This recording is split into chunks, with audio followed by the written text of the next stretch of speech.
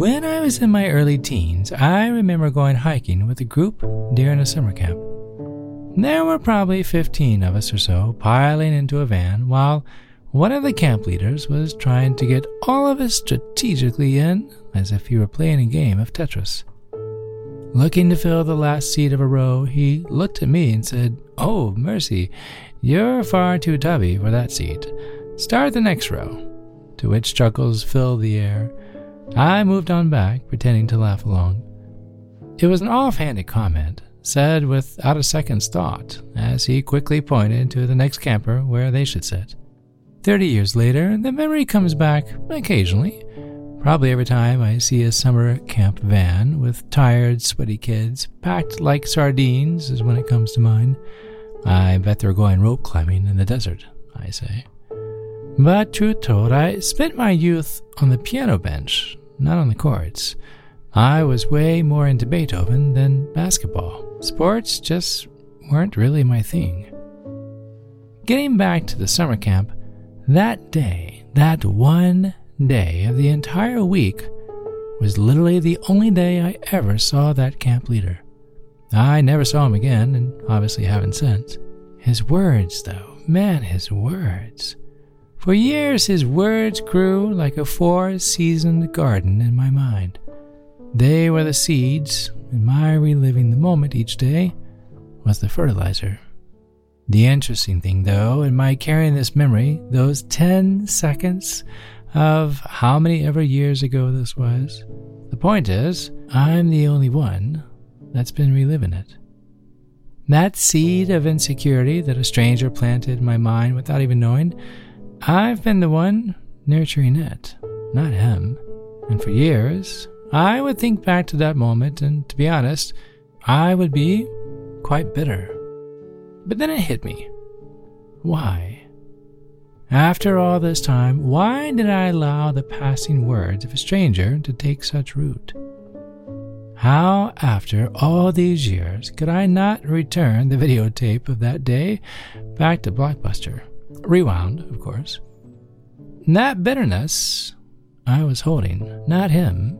Did he say something a bit rude and out of place, even if it was true? Sure, perhaps so. And maybe had I found him and shared, he would have said, you know what, you're right, and I feel terrible. I'm sorry. Or not. But between he and I, my holding this resentment all these years was only hurting one of us. Me. I knew I had to do the one thing that, frankly, none of us really find easy to do. I needed to forgive. Even though I will never see him again, ever, thankfully, but I had to forgive a guy whose name I don't even know. According to the dictionary, forgive means to stop feeling angry or resentful towards someone for an offense, flaw, or mistake. Though, for me at least, forgiveness means I'm at a place I no longer want to carry the hurt of someone else's actions. I'd like to say that again. To no longer want to carry the hurt of someone else's actions.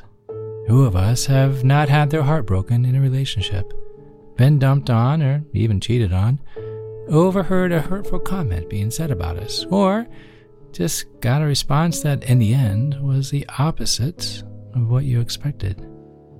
Feelings are what makes the world go around, the highs, the lows. However, not all feelings are predictable. So, what do we do when where they are is not necessarily where you are? When everything inside of you says, I've been wronged, and you may have been. But as the Chinese philosopher Confucius said, to be wronged is nothing unless you continue to remember it. Oof, so powerful. To be wronged is nothing unless you continue to remember it. Hear me out. Maybe forgiveness isn't about the other person at all. Maybe it's about what you take from the experience itself. This may not be the easiest episode to walk through, I'm going to be honest, but not every road in life is flat. So, let's walk together through this. I'm Chad Lawson, and let's calm it down in 3, 2, 1. When it comes down to it, hurt comes from one thing: our expectations. Hurt comes from our expectations. The more we tend to expect, the more vulnerable we become in opening ourselves to being hurt. But the flip side of that coin is if we're never open, we'll never feel loved. We expect someone to treat us a certain way, of course, or something to go a certain way, and sometimes it just doesn't. They don't, whether intentional or not. Being rejected, criticized, taken for granted, and even, as I cringe to say, abused, you put your hope, your trust in someone, and sometimes they're just not on the same page as you, or even in the same book, or sometimes even in the same library. For a season, we hold that hurt. Depending on the severity, it could be for a day, a few months, years, and for some, maybe a lifetime. But during that time, we learn from that hurt. Similar to the cliche, don't touch a hot stove, these experiences may bruise a bit, but most bruises, they heal. Most. They say that time heals all wounds, and while I have to say I don't buy into that completely, there is truth behind it. Well, how do I know when to forgive, you ask? When that time comes, you'll be tired of carrying the burden of that hurtful memory around. Then you'll know. I'm tired of thinking about this. I'm tired of reliving this story again and again. I just don't want to carry this anymore. So what next? Then what? Sometimes calling the person or writing a letter is a step in the process to heal, but also know the act of forgiving someone can reopen a chapter that should have remained closed. Forgiving someone doesn't always have to be face-to-face or over the phone or even written. No need to reintroduce the past into your present or future. But sometimes forgiving someone means letting that particular memory go and telling yourself, I'm ready to move on. I forgive that person as I had no say in their actions, and I forgive myself for putting my trust in them. Forgiving someone is key. Forgiving yourself, even more so.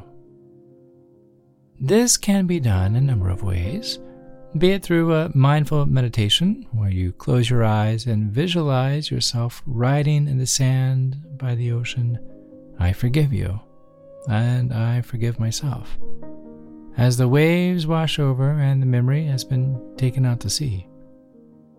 Another way is to write them a letter and letting them know you've forgiven them and stating how you are no longer carrying the burden of their actions and have forgiven yourself for holding on to them for this long. Once you have written the letter, seal it in an envelope and safely burn it. The memory may linger, but ceremoniously ridding yourself of hurt you've experienced and that it's no longer in your possession. That year was the last summer camp I had to endure. It wasn't because of the nameless guy that called me chunky. It was simply because, well, I hated summer camps. Yes, bunk beds hanging together by a thread, smelly toilets, and hey, let's run a bunch of teenage kids through obstacle courses during the hottest week of the summer. Sounds great. By all means, it's a rite of passage, and I'm sure I'll sign my kids up the first chance I get. But one thing I've learned, even though it took me years to understand, be it a joke or be it more severe, forgiveness is not saying, it's nothing, it's okay, and pretending something never happened. Forgiveness, when the time has come, is saying, what I went through was not okay, but I no longer want to carry the hurt of someone else's actions. And as of today, I'm letting this go.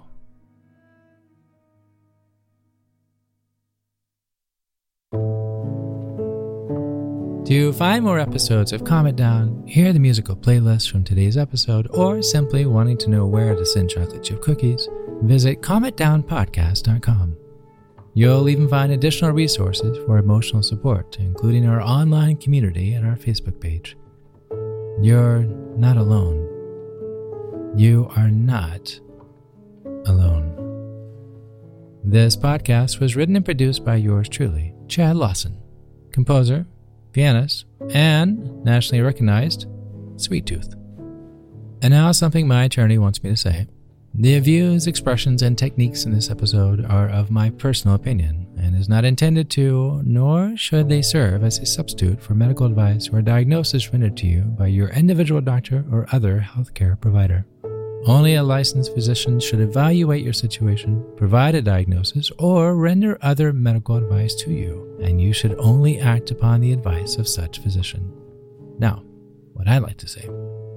I am an extreme empath by nature, but my profession is that of a composer and pianist, not a licensed therapist or physician. I hear from thousands of listeners how my music has helped them through various stages of emotional needs, and I simply want to offer this and future podcasts in aiding those needs. To find a list of licensed professionals in your area, please visit calmitdownpodcast.com. And finally, if you've enjoyed today's episode, please leave a review. While it takes less than 60 seconds to do, its impact will last for years to come, as every little bit helps in growing the awareness and the importance of emotional health. I'm Chad Lawson, and until next time, be kind to your mind, and join me next week as we calm it down.